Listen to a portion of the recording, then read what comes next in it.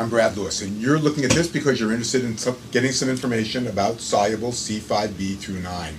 First question is, why do you want to know about this? And very likely it's either that you're monitoring a drug effect that suppresses the complement cascade, or perhaps you're trying to confirm a diagnosis where there is no other good diagnostic test, so you're interested in having one that's really a bit of a murky test. So first, what is soluble C5b9? And it goes back to the complement cascade, which is a three-part cascade. You trigger it in multiple ways.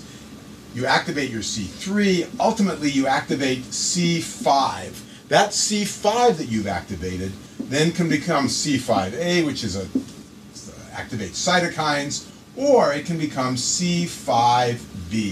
The C5b on the surface of a cell is able to put together a bundle of straws that are then able to punch a hole through this membrane. This bundle of straws is called C5b through 9. It's C5, 6, 7, 8, and 9, not surprisingly.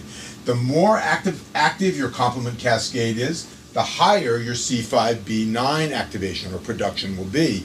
We, for this assay, don't measure the C5b through 9 on the surface of a cell. We actually measure the soluble C5b through 9 because it's easier to do is really a lot of the reason that we do that.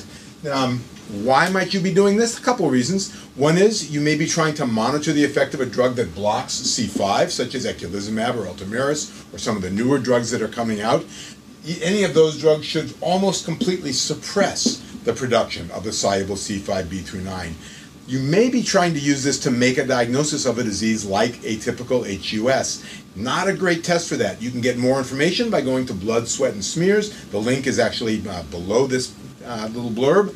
You can find out a bit more about how to think about TMAs. This is not a direct diagnostic test for atypical HUS. There may be a test like that coming out somewhere down the road, but this test is not that test at this point in time. On the other hand, the soluble C5b through 9 is particularly high in patients with atypical HUS, typically higher than in those patients with TTP, for example, or sepsis or other disorders which could look like atypical HUS, but don't activate the complement cascade as much. Nonetheless, it's not good enough. So although it's a very sensitive test, perhaps 100% sensitive for atypical HUS, the specificity in differentiating it from things like TTP is relatively low, perhaps in the 25 to 30% range.